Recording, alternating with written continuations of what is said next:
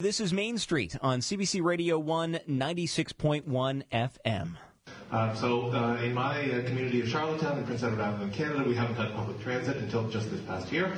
And the city came up with a public transit system and said, basically, here's a web page to explain it to you. We have 5 routes and 5 schedules, but nobody in PEI had ever taken a bus before, so they didn't understand how schedules work. And, it was all very complex and confusing. And basically what they were handed is this, which is, here's a map of the city. That is a little bit of my next guest giving a presentation where brevity is indeed the soul of wit. And now Peter Rukavina is one of the organizers of a similar event happening 2 weeks from tonight at the PEI Preserve Company, and he'll be one of the speakers there as well. Good afternoon, Peter. Hi, Matt. It's great to see you again. Yes. Even nicer to talk to you about an event that, it sounds interesting, but I can't pronounce it. So I will join you in that. I've been saying Peshakucha for several years now, but then if you look in Wikipedia and watch YouTube, there's a variety of pronunciations.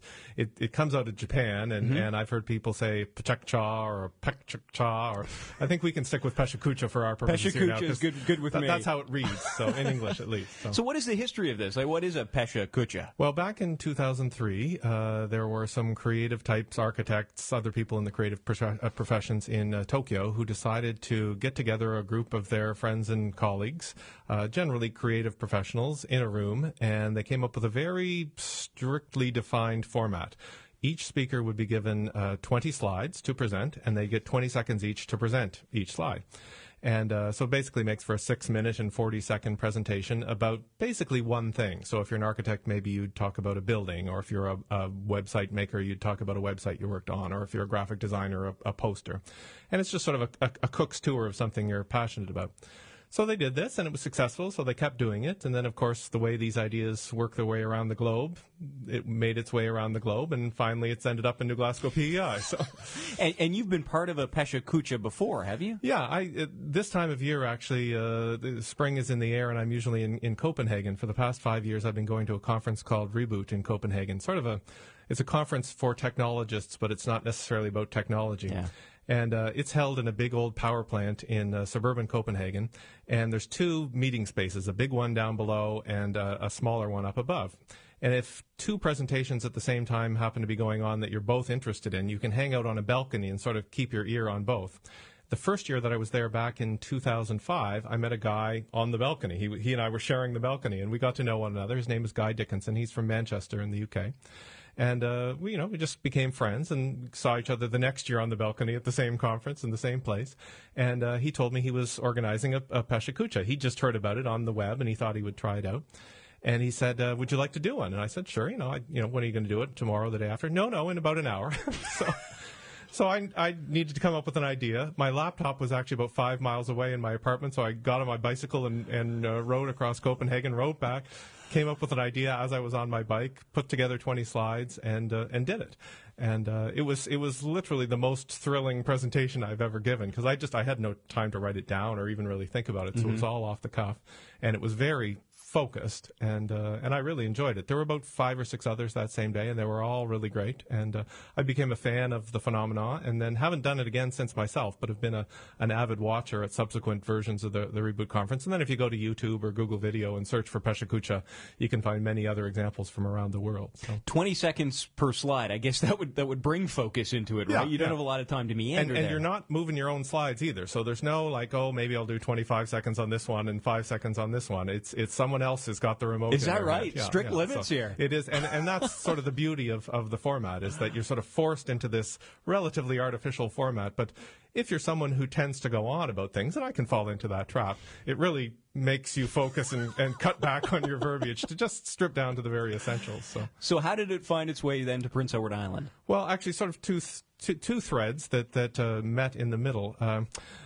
The video of my first and only Peshakucha speech went on YouTube, and a friend of mine, a summer resident of PEI, named Valerie Bang Jensen, she lives in Vermont during the winter, summers up near Savage Harbor.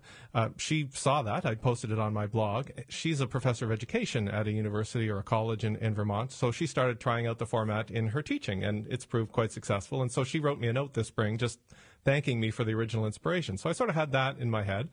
And then my friend Bruce McNaughton at PEI Preserve Company, just around the same time, he sent me an email saying, we got to do one of these Peshakucha things.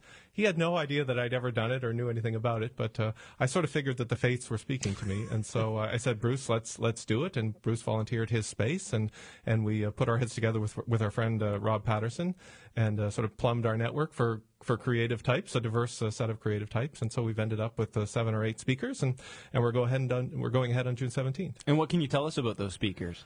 Not very much. About 6 minutes on each one. Go ahead. Yeah, exactly.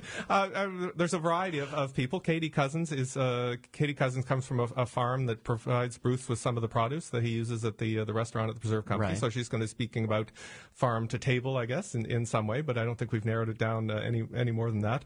Paul Lopez is a friend of mine. He's in the web design business. He's going to talk about something to do with the web. You can see we haven't really nailed down the topic here very much. They've got weeks. Yeah, we've got Aaron Savard, who's an architect. Valerie, who I mentioned, is actually going to be here on PEI that day, so that's why we're having it on June 17th. She's going to do something related to her work and education.